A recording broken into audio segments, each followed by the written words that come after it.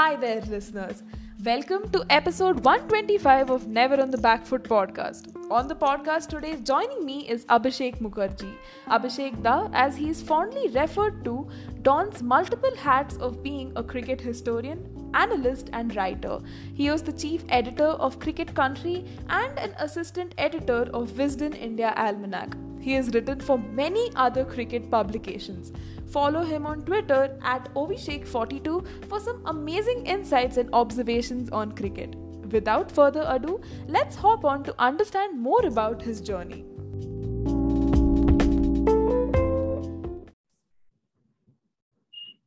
Hi, sir. Welcome to the podcast. I'm absolutely thrilled to have you here and really looking forward to the discussion ahead. Same here. Yes, sir. And what got you first interested in the game, sir? You can talk about yourself as a cricket fan and also what some of your early memories of the sport. I don't know. I really don't have memories of the 1983 World Cup. I have heard from my parents that everyone was celebrating. People came out on the road. There was also a power cut or some sort of thing. But yeah, my first memories were from 1984 and in early 1985, Mohammad Azharuddin's test debut. That was also my test debut at a venue. But by that time, 85, 86, I had been reading cricket books getting access to them in libraries and roadside bookshops. In those days, you could rent books. That concept, I think, is gone.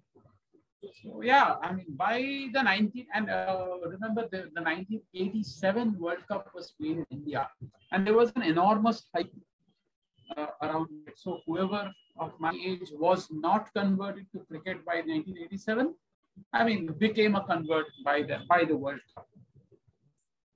Right. And how was it, like for you to play cricket in school or even childhood for that matter? And what are some of your fondest memories of the same? Playing cricket, I am not what you call a great cricketer. Yeah, we played cricket mostly for fun.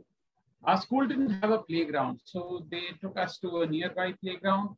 But it was mostly playing cricket in parks, in gully cricket, and sort of after that in college. We played cricket mostly for fun. It was never serious cricket. Right. And who's your favorite cricketer? This can be male or female growing up. And who is it currently? It was very difficult to find a female favorite cricketer growing up because there was no coverage. So you would, if you knew the Indian team was playing, if somehow you knew, because since there was no coverage, you would never get to know whether the Indian team was playing.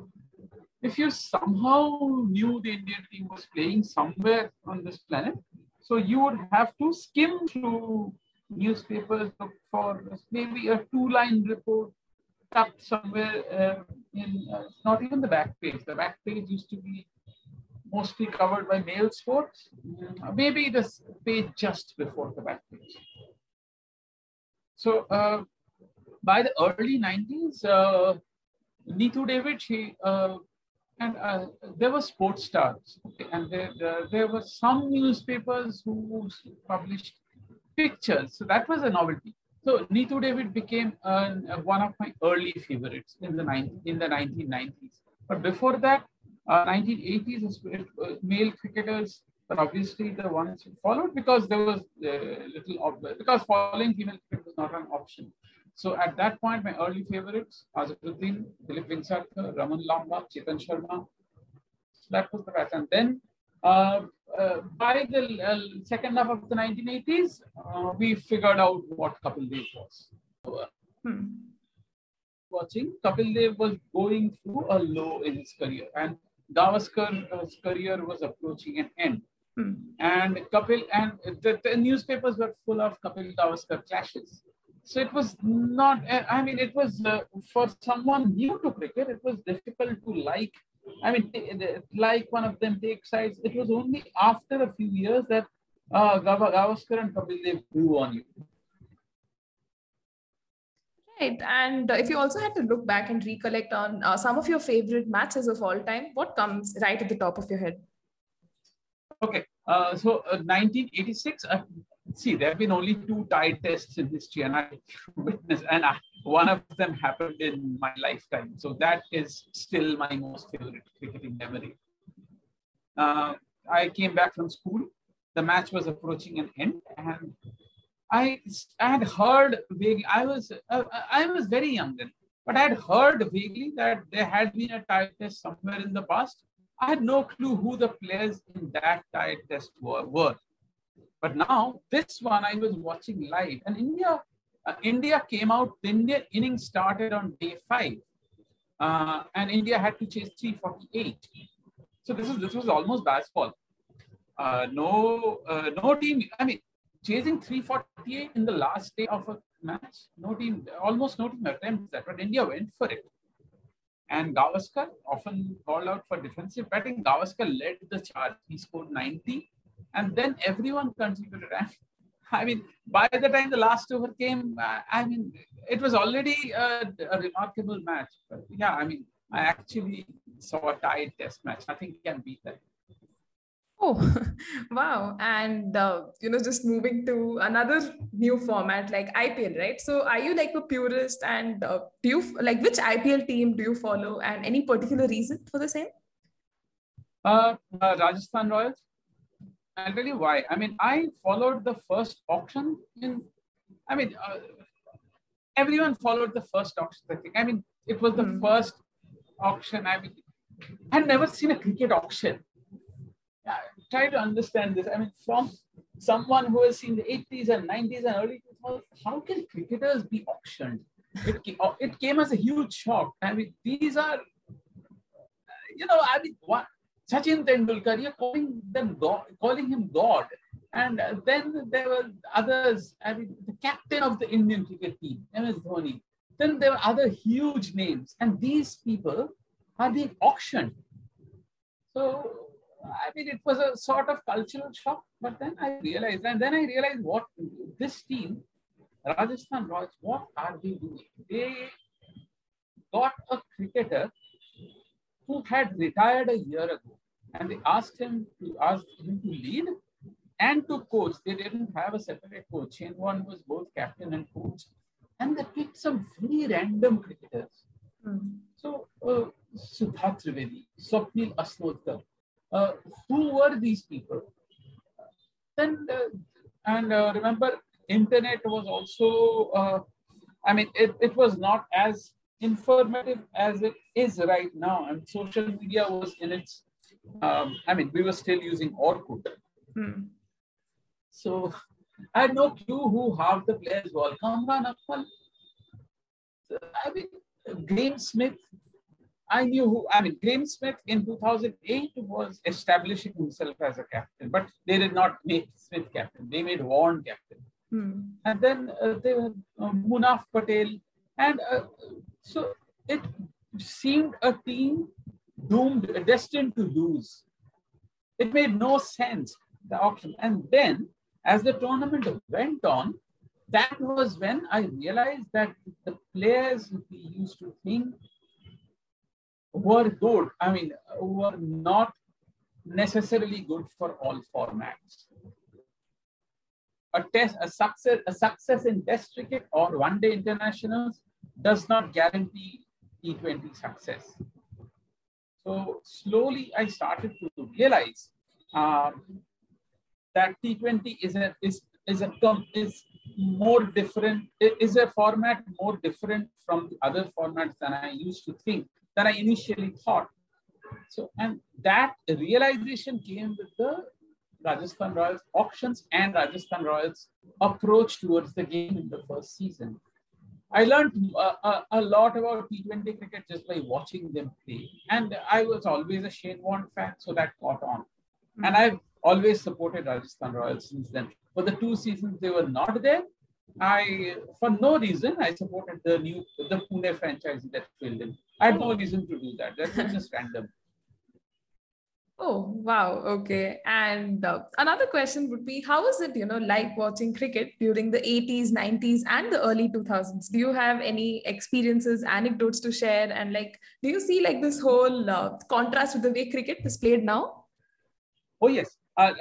Let me tell you something. If you watch a 1980s match, the first thing you'll struggle with, and especially in India, if the match was shown on Doordarshan, uh, you would find it very difficult to spot the ball. So, first of all, the quality was so bad that we often used, you failed to spot the ball. We just had to believe what the commentator said.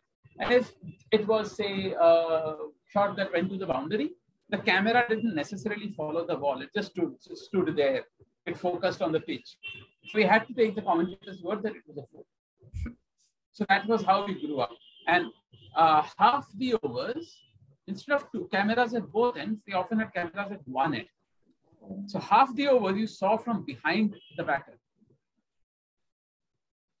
So that was another experience that is difficult to explain. So that is just what we saw when we saw. Until 1994, we never got to see a test match outside Asia live. There was one channel, and that had everything. So cricket would often be stopped for news. And it might, for news is still relevant. I mean, if some politician inaugurated, say, a university or a factory, cricket telecast would be stopped for that. There was one channel. It was what it was. So that was how we followed cricket. It was completely different. But radio used to be big. And radio used to be big. And TV also, since it was Doordarshan, it was, I don't even know how to explain this. There were TV antennas. Okay. Not the dishes you see these days. There were TV antennas. And so you needed two people to watch a match during rain or some weather disturbance. Someone had to climb to the terrace and fix the antenna's direction. And the other person used to yell, okay, the reception is right now. And then the other person came down. Okay. But we did random things. For example, the 1992 World Cup was not telecast in India. We got to see only the India matches and the semi-final and final. But Bangladesh showed all the matches. They were not even playing the World Cup. So, how did we know this? We went to the terrace. Since I live in Kolkata, and people who live in Kolkata could pick up signals from Bangladesh. So if you turned the TV antenna to a certain angle, you could pick up Bangladesh television. I'm not making this up. It really happened. And that is how we watched some matches of the 1992 World Cup. I mean, now it must be so different, right? And even like, this is just a random question. Like, even when you look at the commentary now, right? Do you feel the commentary back then was better, the radio commentary versus what we see now on TV? Here now on TV? Radio commentary and TV commentary are totally different. In radio, they had to tell us what happened. So if it's a cover drive that went to the boundary, they would have to tell us that. Here, they don't have to tell us. We can see. They have to add to what we are seeing. It's a totally different kind of commentary. Which is why I'm not very comfortable with commentators who actually describe that it's a beautiful shot that went that bisected cover and point and went to the boundary. I can see that. Why would you have to tell me that? Tell me what I couldn't see. Tell me how he played that. But then there used to be good commentators then, and there are good commentators now. And there used to be ordinary commentators then, and there are ordinary commentators now. now. It's different brands of bad, but bad. Right. And, let's just take the interview to something about your career as well. So at the moment, you are a columnist, a translator, data analyst, consultant, so many roles you've done. So do you enjoy what you do thoroughly? I get paid to watch cricket. So I can't really complain. But at the end of the day, other people are probably stealing time from office work to cast a glance at the live score or maybe catch 5 minutes of streaming at the office cafeteria. I can do this as part of my day job. So yeah, I can't really complain. I mean, there are ups and downs as is true with every career. But yeah, I mean, you can understand. I mean, a lot of people. I mean, I could have been in a better place, but a lot of people would have loved to be in my place, to be in this profession, to watch cricket, to be able to watch cricket on office time. And what really fascinated me about you is the fact that you're a cricket historian. I think in India, we do not have a lot of cricket historians. So what is it like to, look at cricket so differently and be like a reservoir of information and just know so much? I think this started sometime around the 1980s. So essentially, when I started watching cricket, it was between the 1983 and 1987 World Cups. So as I told you, when I started watching, India were the defending world champions. So, and there was information around those cricketers everywhere. And with more information, as this happened, I wanted to know more. I mean, who, say, Roger Binney was, who Shrikant was, who Mohinder Ramanath was. And then I learned that Mohinder Ramanath's father also played for India. He was the first to score a test 100, for India. Roger Binney was an Anglo-Indian. Then, so who were the others? Who was Lala Amarnath? Who was, I mean, then I started to realize that, I see this Indian side has a lot of seam bowlers, but India, we are told, it's a country of spinners. So what happened? Why did India become a country of spinners? What happened to the seam bowlers? Why are there so many seam bowlers now? And slowly the interest grew. And the moment you start being told that India were country of spinners, who were these spinners? So who was Bishan Bedi? Who was Chandrasekhar? And then you get to know about India's win at the Oval in 1971. And then India's other famous wins. And then once that happens, you start becoming inquisitive about Australia, England, and then you hear names like Bradman. Who was Bradman? And that average is phenomenal. So how did he manage such an average? What did he do in his career? The number seems unreal. Did he really do all this? So basically, one thing kept leading to another. And then there were the West Indians, of course, the champions of the era. Yeah, I mean, that was a different kind of attraction. Half the stories of the era were about the Indians. A chunk of the other half were about the West Indian players.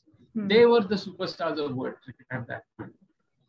So yeah, I mean, the West Indian history again is fascinating. And then again, once that happens over time, I started realizing that the history of cricket is not just the history of cricket. It mirrors the history of society, of politics, of culture, everything. And then it's, I don't know, by the 2000s, the internet was everywhere, and you could get books more easily than before as the online retail shops started. Yeah, I mean, interest grew. Right. And we are lucky, thanks to the internet, we get to see some of your very insightful tweets, about the history of cricket, which is like, very, which is amazing, right? Now, we've also seen how you have always liked numbers. You also have an affinity for numbers and statistics. So, has your affinity for numbers also translated to, looking at numbers in cricket in a different manner and just presenting it out there? See, first thing is I used to. Okay, I know this sounds strange. They sound strange. I used to buy those score books, and I used to score live matches that they showed on TV. Mm-hmm. So I did this when I was say 9, 10. So I think without realizing that I was into numbers, I was into numbers. I was into cricket numbers, and then then I took to, and then I did my degree in statistics, which helped me understand numbers in a way that I had never done before. And then I realized that what we understand by numbers in cricket and now I realize this, that what we understand by numbers in cricket, we often hear the thing, numbers don't mean anything.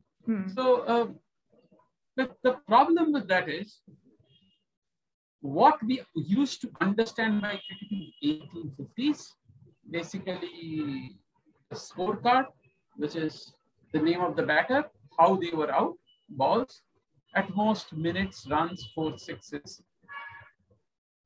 That can't be true in 2022 as well, right?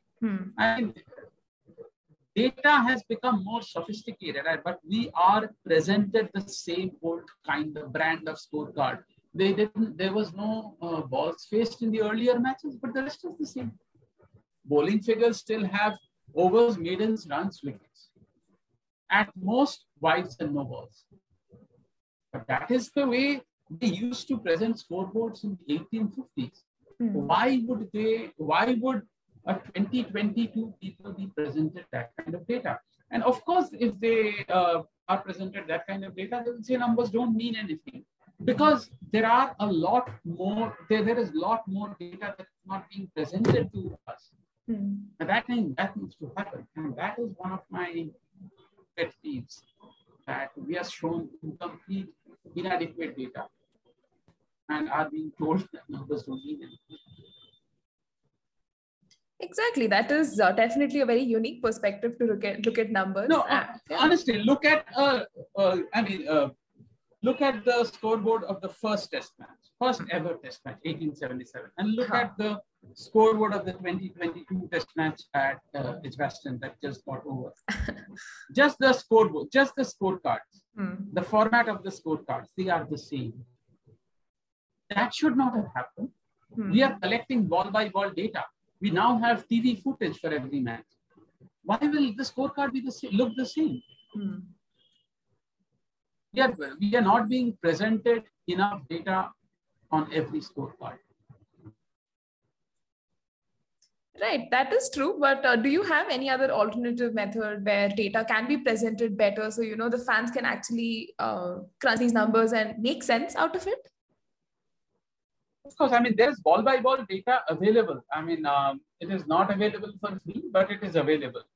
And it takes some hard work to, but websites can compile that. See, essentially, the advantage of advantage of computers is enormous. One of them is, in print, you had only a fixed fixed space for a scorecard. You could not exceed it. Now you present a scorecard and you can click on anything. So if there is a scorecard, and if you want ball by ball, you can click and go to ball by ball. If you want a wagon wheel, you should be able to go to a wagon wheel for a particular pattern. You should be able to find the Manhattan. Exactly. You should be able to find the head-to-head for every batter and bowler. Right. And now even with tools like StatsGuru, Crickmetric, CricViz also presenting data, do you think it has kind of revolutionized the way cricket is perceived in a way? Absolutely. Absolutely. Every cricket team has an analyst these days. Because see, earlier what used to happen, you knew that this batter is good against left arm spinners. This batter is bad against fast bowling. Okay. Suppose there are two such batters. Which one would you choose against a fast bowling attack?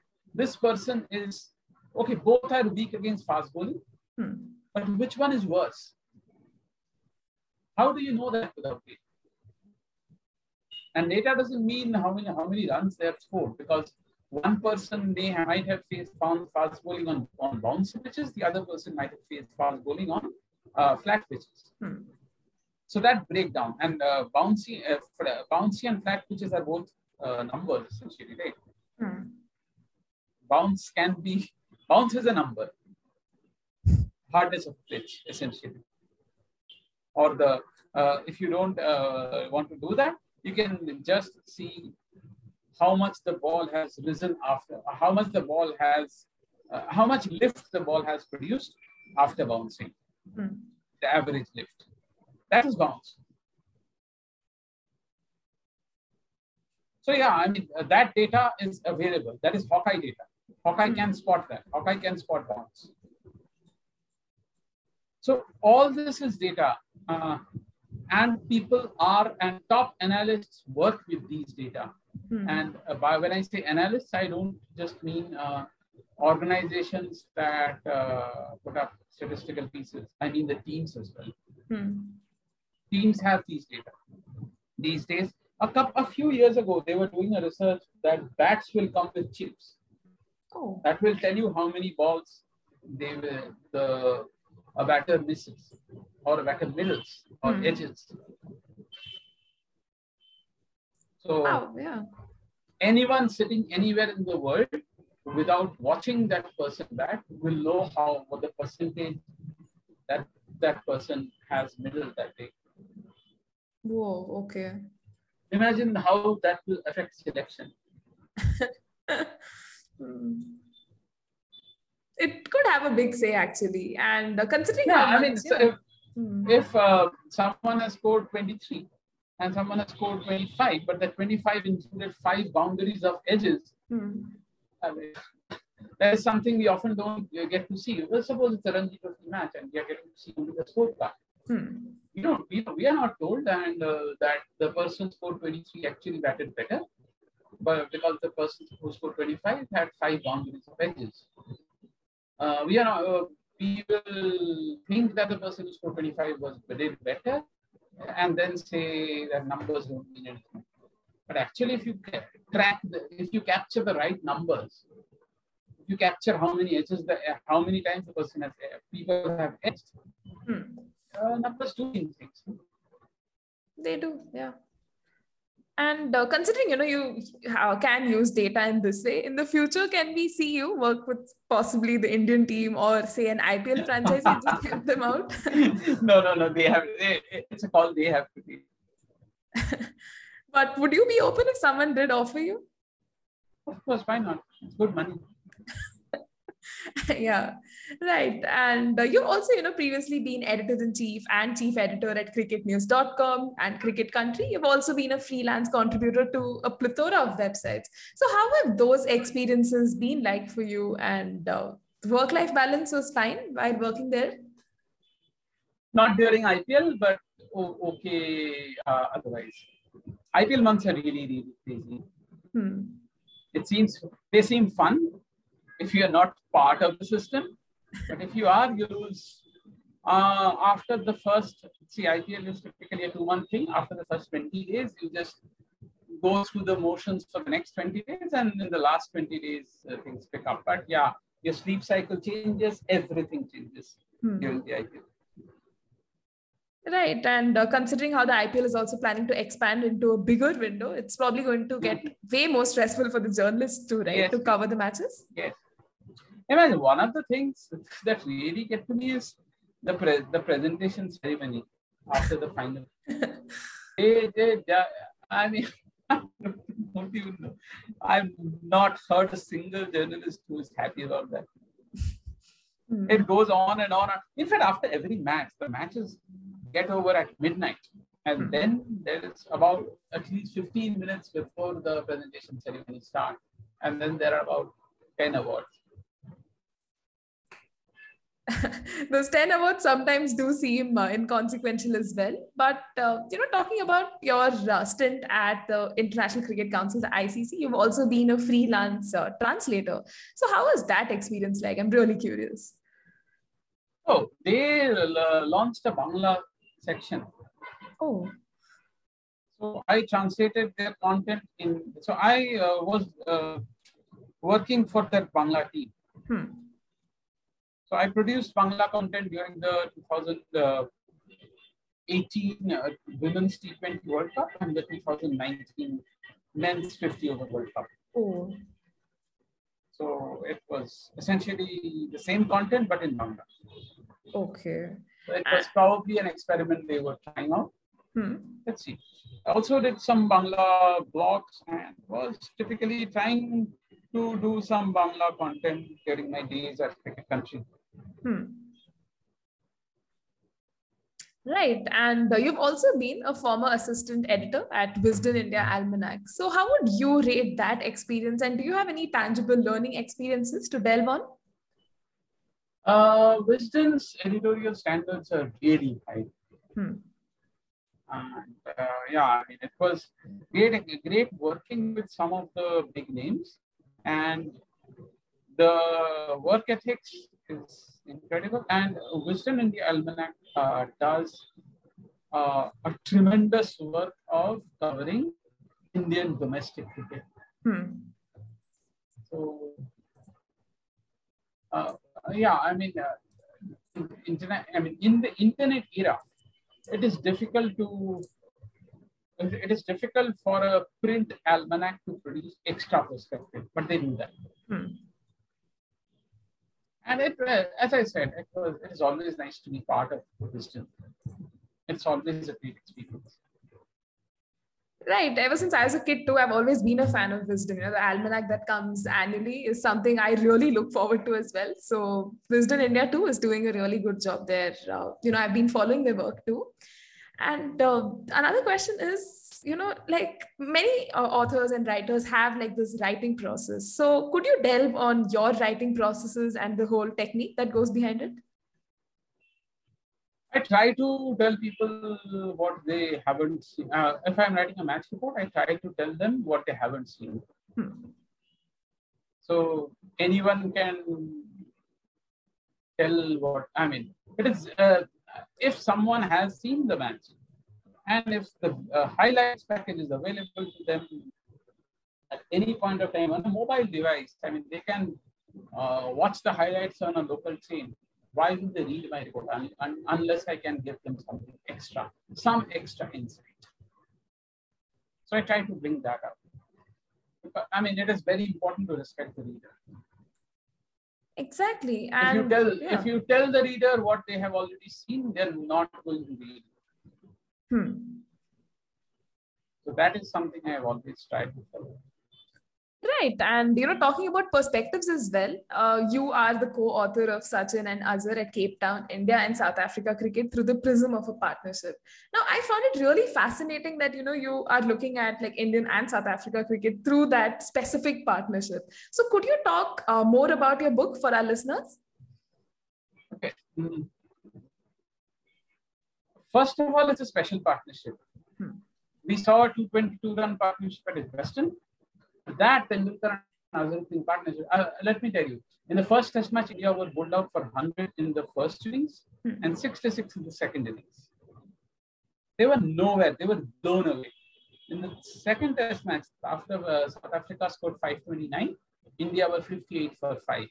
So they had scored 100, 66, and 58 for 5. That is 224 runs for the loss of 15 wickets. If for the loss of 25 wickets until that point.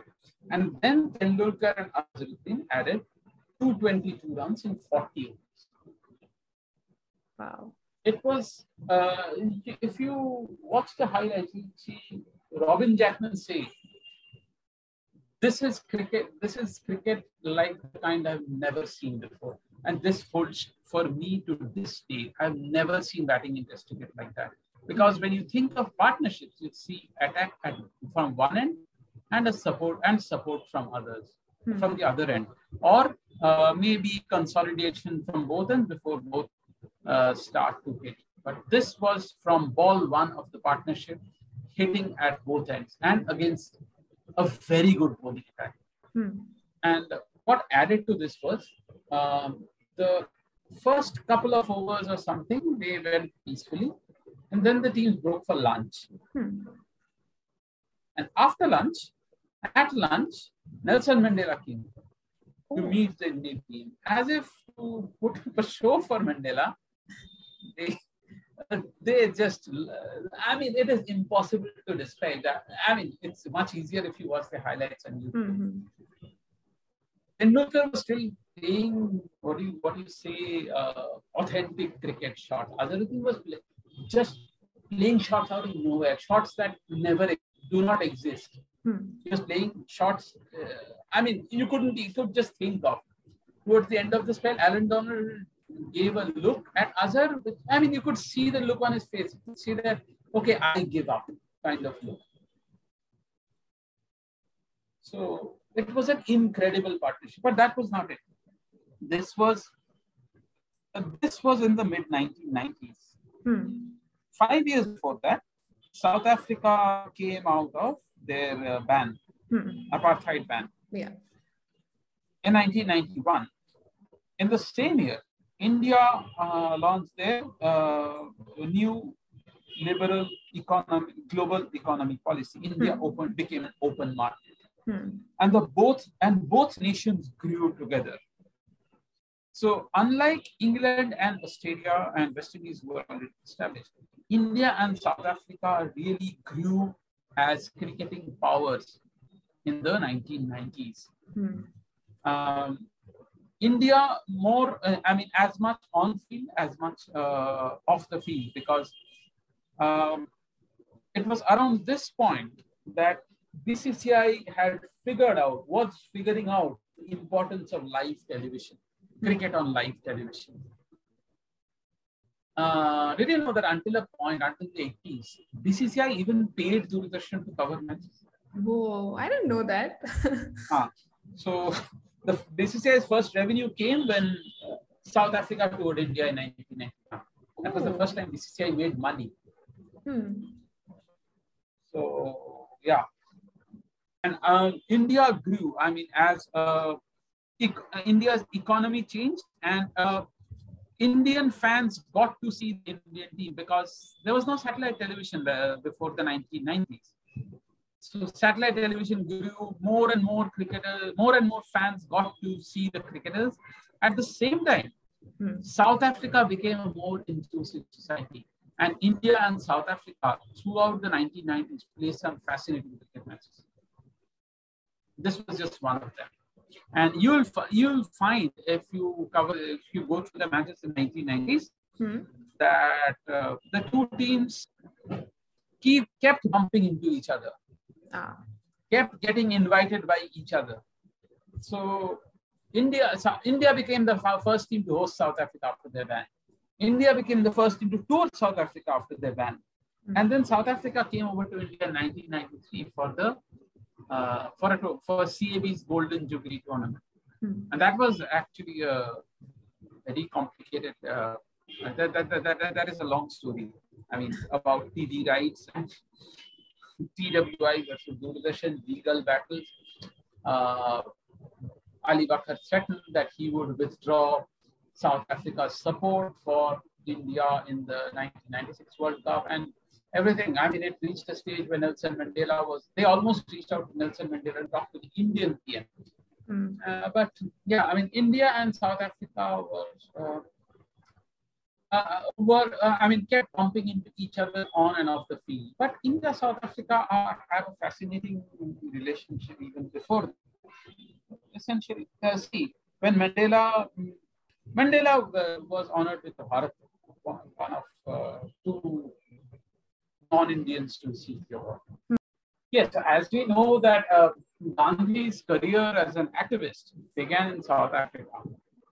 about 100 years before the match. I mean, the match in Cape Town took place, and Gandhi was there. And before that, see, the South African society during the apartheid era was segregated into whites and non-whites. But even in the non-whites, uh, the indigenous blacks and the Indians were not necessarily on cordial terms, and Indians had been shipped to South Africa to work back in 1860. So the history of South Africa has a significant Indian component to it. So two countries that had been interlinked for years through Indian expatriates, through Gandhi, through Mandela, through various attempts. I mean, when South Africa left the Commonwealth in 1961, they should ideally have been banned from playing test matches, but the ICC let them stay on. And India voted against it. In 1974, when apartheid South Africa was basically ostracized by most, India got a chance to play in the Davis Cup final in South Africa. Therefore, India had never won the Davis Cup until then, but India gave a walkover in the final of the Davis Cup. Oh. They would rather not choose, they would rather not tour South Africa. Oh. They would not they would not play in an apartheid country. They would rather give a walkover. In 1992, India had a very strong stance against apartheid. In 1992, when the first Indian squad went to South Africa, some of their passports contained the words "valid in all countries except the Republic of South Africa." Oh. So essentially, that was the situation. And yet, the moment South Africa changed their stance on apartheid, the apartheid era ended, India was the first team to welcome them back. So India and South Africa are more connected throughout history than we usually think. I think that needed to be told as well, apart from the match. And that is what we try to do. Fair enough. And, considering this backdrop and the strong sentiment that you have, were there other factors that kind of inspired you to write the book? Apart from the non-cricketing factor, the quality of batting deserved the book. There have been, that is one thing. And the other thing is there is very little documentation on this series. Probably because this is my reason. I mean, a lot of coverage was there for the 92 series. But 96 series, almost no media house sent a journalist.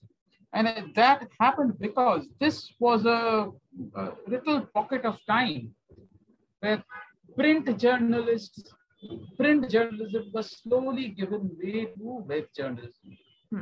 And this was caught in between the two eras. Oh. So there is very little coverage. All the more reason that the story of this partnership needed to be told. And this was a phenomenal partnership to begin with. And, how was it like, writing this, I believe, being your first book and working with your co-author for the same? Yeah, he lives in Netherlands. So we collaborated on using a Google Doc. And we wrote in 50 days flat. So it is, we were simultaneously writing the book on the same document. Thank goodness for technology. Otherwise, this book would never have been written. We wrote this during the lockdown of 2020. Oh. This book would never have been written had there been no internet. Exactly. Thanks to the marvel of technology, yeah. Now, are there any learnings while writing the book that you would like to talk about? Probably that I am probably my harshest critic. It is probably easier to make readers happy than to make myself happy. I'm not, at this point, when I look back at the book, I think that it could have been a better job. Oh. Okay. And honestly, if I wrote a book now, it would have been a better book. And if I wrote a book now in 2022, it would have been a better book. And I know that if I write a book in 2020, if I look back at the 2022 book in 2025, I'll feel the same, and I would want to write it again. It is a never-ending process. Or is it just the self-critical part of you, just looking at it that way? Maybe that is also true, but yeah, I mean, I look at some of my old pieces as well on the published on many sites, and I often cringe. Okay, that is a very honest takeaway. And in the future, will we see you pen more books? All I need is publishers. Okay. There are ideas, and of course, I mean, I need time, I need publishers, but yeah, why not? Right. That also, gets me curious as to how easy or, difficult was it for you to actually get a publisher for this book? And even for young authors setting out, do you have any tips on how they should, just go about it? I don't know. I pitched it to several Indian publishers. They were not interested. I then randomly pitched it to a British publisher. Oh. British publishing, and they accepted it. I mean, you would think a book on Indian cricket would impress Indian publishers more. But then again, one must remember that the business definitions changed a lot during the lockdown period. So, yeah. Right. And how much research did you, need to do for your book? And roughly how long did it take? Like you did talk about taking 50 days. So how many hours did you spend? No, 15 days. 15 days. 15 days. Oh my God. Okay. Okay. Since two people are working at the same time, you can put it as 1 month. Okay. Because 15 days and two people. So 30 days. Fair enough. But the research was, most of the research was already done. So it was just about the writing. Okay. And what was the hardest part of your book to write, and any particular reason why? To make the readers understand what Azharuddin was in the 1990s. Because Tendulkar, it's easy to explain. The career is so imposing. The career is so vast. Tendulkar automatically, very well. I mean, just the numbers, the achievements speak one respect. Azharuddin is sort of difficult to explain to someone who has not seen him live. His numbers are decent but not great. So not just the artistry of batting, not just fielding. Azharuddin, the person, his image. This was a very, what do you say? It was every Azharuddin fan knew that he was not the best batter of the side. They would have, but then again, he was not the greatest cricketer in history. But none of the greatest cricketer contenders was an Azharuddin. The image of the person probably exceeds that of the man. There were a lot of controversies. Most of these we had been cleared off. But yeah, I mean, I'll tell you something. I mentioned this in the book as well. Just before this tour, there was a match being played, and there was a wrong dismissal. India against Australia in Bangalore, and the Bangalore crowd erupted. There was a crowd disturbance that held up play. Tendulkar was the Indian captain. He was not the one to step out to stop the crowd. Anil Kumble was a local. He was not the one to step out. Azharuddin stepped out. He was recently sacked from captaincy. There was a huge controversy regarding his personal life, his marriages, and everything. There were rumors of Azhar Tendulkar riff, everything. Azhar stepped out, asked the crowd, stepped out, walked along the boundary line inside the ground, and he just asked the crowd to calm down, and it worked. Oh. It was a different concept. He was different.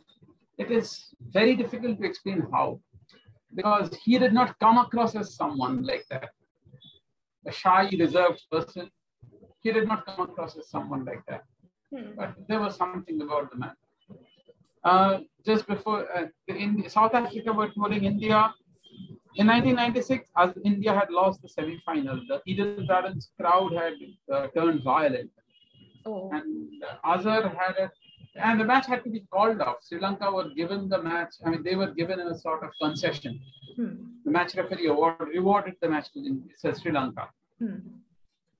Eden Gardens is a ground where Azhar had always scored runs, always got runs. Later he came out. Later that year he played South Africa, and the Eden Gardens crowd hated him by this point after the semi-final, and they didn't forget what Azhar had done, and Azhar didn't forget their attitude as well. They had thrown bottles, everything on the ground. They had booed Azhar. Azhar was hit on the hand. He had to retire. India were fighting to save the follow-on, and he came out again. Anil Kumble was batting at the other end. Azhar came out and he scored the fastest 100 by an Indian. Wow. This included 5 consecutive fours of Lance Klusener. The Eden Garden crowd went wild. They cheered, and Azhar reached the 100 in 78 balls, I think, and he did not reach his back because he had not forgotten. Oh. Yeah, he just went on hitting. Oh. It was a different, I mean, the crowd was going wild, and probably they expected an acknowledgement from Azhar, but he was not going to give them back. 3 years later, this was early 1998, this was 1 year later, Azhar suddenly declared, Azhar had never scored a double 100. His high score was 199. A year later, he was on 163, I think. Batting, India were leading by 400. The way he was batting, he would have taken another 20 minutes to get that double 100. At Eden Gardens against Australia, and declared. So, it's a very strange character. In his last Test match, which was also his 99, he scored 100. Oh. And then he never played again. Right. Was this also the same time he got caught up in the whole match fixing and controversy? Yes. Azhar and Pranier, again, another occasion when India and South Africa became linked together. Azhar and Pranier and their teammates, it all surfaced after the South Africa tour of India. It's funny how these teams kept bumping into each other. 2 years later, the entire Mike Dennis thing, India were in South Africa. India created history by winning the first ever T20 World Cup. That was in South Africa. 2 years later, the IPL had to be shifted from India because it clashed with the elections, Lok Sabha elections, and the government couldn't provide security for both the elections and the IPL. They coincided. So the IPL had to be shifted out of India. Where was it moved? To South Africa. So they just kept, 5-6 years later, they named the trophy after 2 men who had very little to do with cricket. Gandhi Mandela. It's a testimony to the history of the two countries. Absolutely. The rich history has definitely been reflected in the book, and I'm sure the listeners will be, very excited to pick the book. But let's also, take the interview and focus on some opinion-based questions as well. So now, considering, you have watched the growth of Indian cricket for such a long period of time, you've watched Indian cricket for so long, how would you rate the growth? Now, I'm not looking at a particular time span, but if you had to put a time period to this and look at it from that lens, what are your thoughts?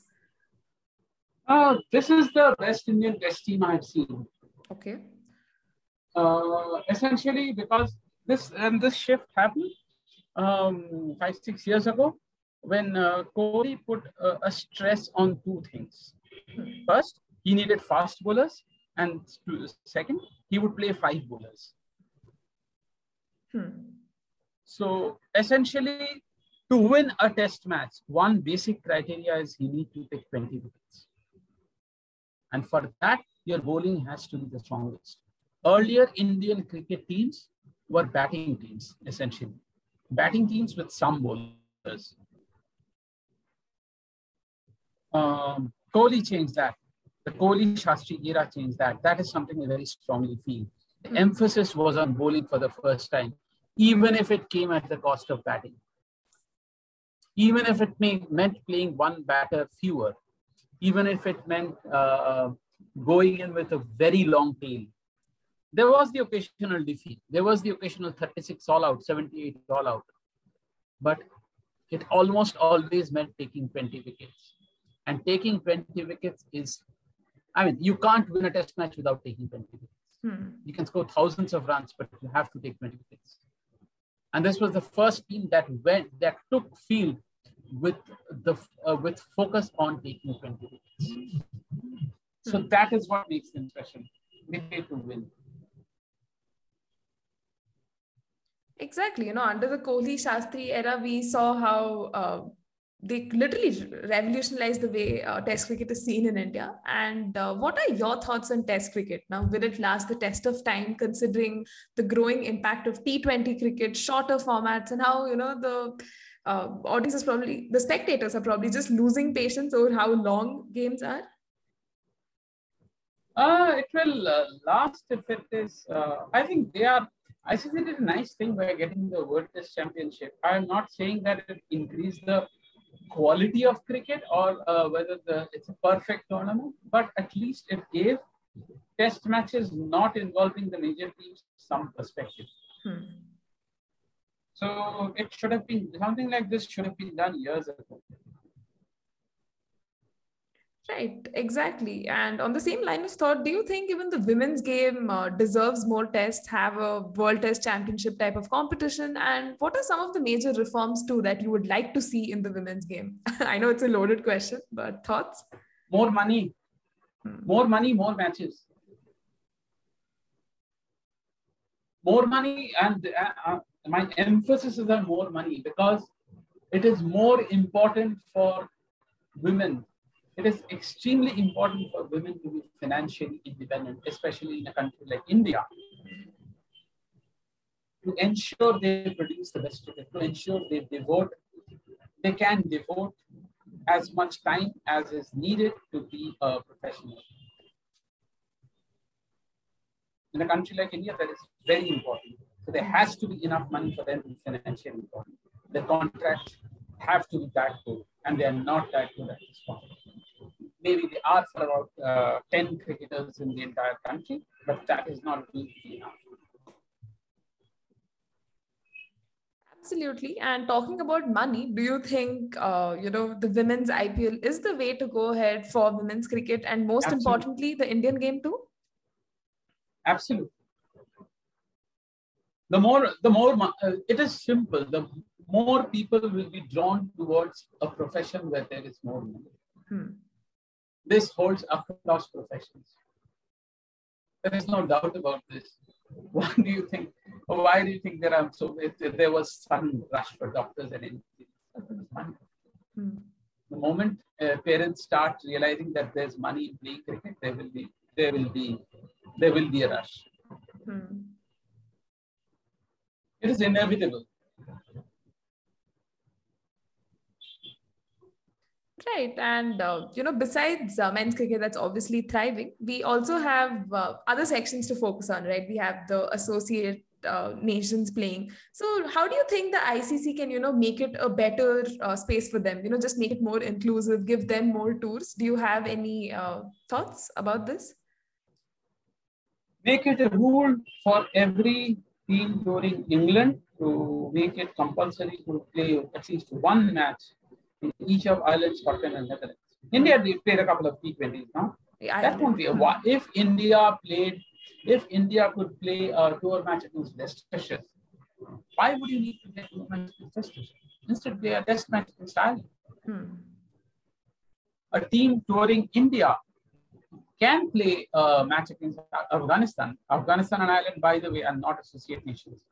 And then again, if a team, suppose Australia are touring India, why won't you make it compulsory for Australia to play one T20 match? I'm not asking for a lot. One T20 match in Nepal. So this can be done. Just one day tour. A team touring South Africa should be playing a match in Namibia. So identify these groups and plan matches accordingly. Identify these geographical zones and plan matches accordingly. And if Australia tours Nepal, of course Nepal cricket will be benefit both from the revenue and from the quality of cricket. If these teams keep touring the associate nations, of course they will benefit. And as things stand currently, the top teams keep playing the top teams, the full members keep playing the full members, and that too, not even all of them. And the associate nations keep playing the associate nations. That is not how you do. There should be matches between the two groups. Exactly. And, considering cricket calls itself a global sport, it is important to make it an inclusive space to have, otherwise the gap between the two groups will never decrease. That's very true. Bhutan are beating Malaysia and a few other match teams. I saw today. And how is Bhutan ever going to reach the League of India? By playing teams like India. That is the only way.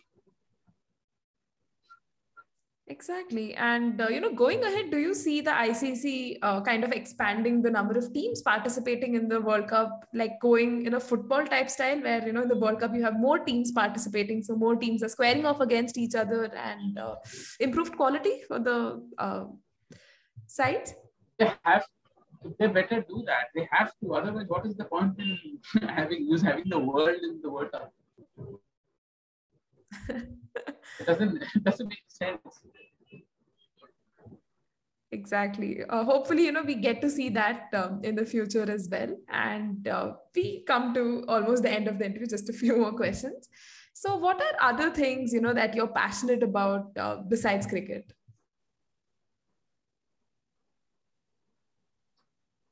You can be passionate outside. I read a lot. I mean, even non-cricket books. Okay. And I watch a lot of movies, and I watch, I don't know, I think I read and watch movies. That is something I would say. Right. And you also have such an active Twitter handle. You tweet such insightful statistics, patterns, and very intuitive observations as well. So I know you did answer the how do you come up part of it, because you are an astute observer and everything. And you've also you have an innate interest in history as well. But if you had to reflect on social media and its impact in your life, how do you just keep up with all the trends and everything that's just going on in the world of social media? I don't keep up with everything. There is too much happening. Too much happens for me to keep up, or for anyone to keep up without losing sanity. I mostly try to stay in touch with live matches and try to keep a track on what happened on that day, whether something interesting has happened on that day in history. That is all. I write what I write. I don't think a lot before thinking. What's on cards next? Do you have any exciting projects coming up? No. My career is as exciting as the cricket calendar. If the cricket calendar is exciting, my life suddenly becomes exciting. Okay. And last but not the least, do you have any tips or advice for youngsters like us who aspire to be like you? Why would anyone aspire to be like me? Raise your standards. What? Okay. No, honestly, respect your reader, respect your audience every time. That is all I would like to say. Right. You're not. I mean, there are people brighter than you, really. Always keep that in mind. Okay, I mean, you're being really modest here. There's obviously a lot to look up to you for, but anyway, let's move on to our rapid fire round. And never Mhm. disrespect a cricketer. Ah, Never disrespect a cricketer. Really do not disrespect a cricketer. I mean, it's okay to criticize a cricketer, but it's not okay to be abusive. absolutely. That is a good message, and hopefully, our listeners can also, absorb that. And with that, Never disrespect anyone, by the way. yeah, exactly. And shall we move on to our rapid fire round, a short and sweet rapid fire round? Of course. Okay. Yeah. So, which is your favorite cricket book of all time? This is the difficult one. If I have to choose a biography, it will probably be No Coward Soul, Bob Appleyard's biography by Stephen Chalk. And if I have to choose a non-biography, it will be Next Man In, Gerald Broadbent's analysis and research on the history of laws of cricket. Wow, okay. Yeah, probably the best researched book I have read. And I mean, that level of research is beyond my scope. I know this, but of course, no harm in it. Okay, and which is your favorite cricket-themed movie? This is difficult. Lagan is, of course, and Lagan is something I've never seen like before or after. It's a remarkable thing. What do you call? But it's a phenomenon. But of late, I watched a Tamil movie called Tamil or Telugu, I'm not sure. Kana. Okay. I really liked it. I just wanted it to become more mainstream. And everything. I really liked Iqbal. And Awal Number, my generation likes for an entirely different reason. It is a cricket-themed movie, but we love Awal Number for entirely different reasons. It's a cult movie. It would have been equally famous had there been no cricket. Okay, and your favorite cricket authors and writers? Again, I mentioned Next Man In. So Gerald Broadbent is probably my most favorite cricket writer. Stephen Chalk is another. Among Indians, I think it would be Sharda Ugra. Okay. And when I mentioned books, I should have mentioned The Fire Burns Blue, Sarunya and Siddhanta's book. Yeah. And other favorite authors, David Foote is one of the ones who still write. I think Shata, of course, still writes. Gideon Haigh still writes. David Frith wrote a book last year. Again, another, David Frith is an institution, of course, one of the greatest. Who else? Yeah, I think that will, the list changes, right, every day. Yeah. Yeah, so difficult to go on. Rohit Brijnath. I haven't read a cricket piece by Rohit Brijnath in a while, but yeah, one of my favorites. Right. And how would you... My co-author, Arunavashan Gupta. Oh. Okay. And how would you pitch your book to a non-cricket fan? Oh, there's a lot of non-cricket in the book because it's a lot about history and society. Okay, fair enough. So yeah, I can sell that part as well. Yeah. And your most precious cricket memorabilia? Again, a good question. I think one of my colleagues, Shamak, went to Australia. He got me a coin, a limited edition coin, soon after Richie Benaud had passed away. He got me a coin, the special edition coin the Australian Mint has released after Benaud had passed away. I think I could trade that. I don't know. I had a book. I had a I had Rosenwater's book on Bradman. Okay. And when it was a second-hand book, I ordered it from, I think I've forgotten from where. Second-hand book, I think must have been from Air Books. So it came and it had a Bradman signature inside. Wow. So I was really, really surprised. Okay. And that does conclude our short and sweet rapid fire round. And before we wrap up the episode, do you have any final thoughts and a message for our listeners? Just keep watching cricket and go to the ground.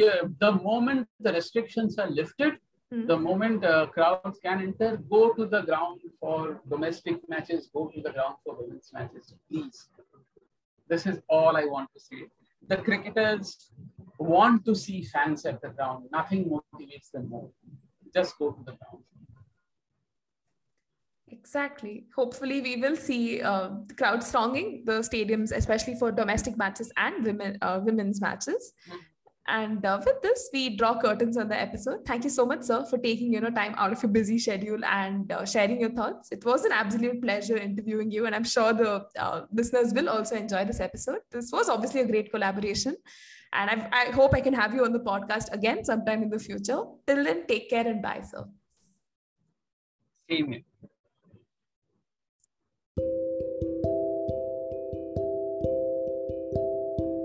I'd like to thank you all for ardently supporting my blog and this podcast. It really gives me the strength and zeal to keep working and delivering quality content to you all. A heartfelt thank you.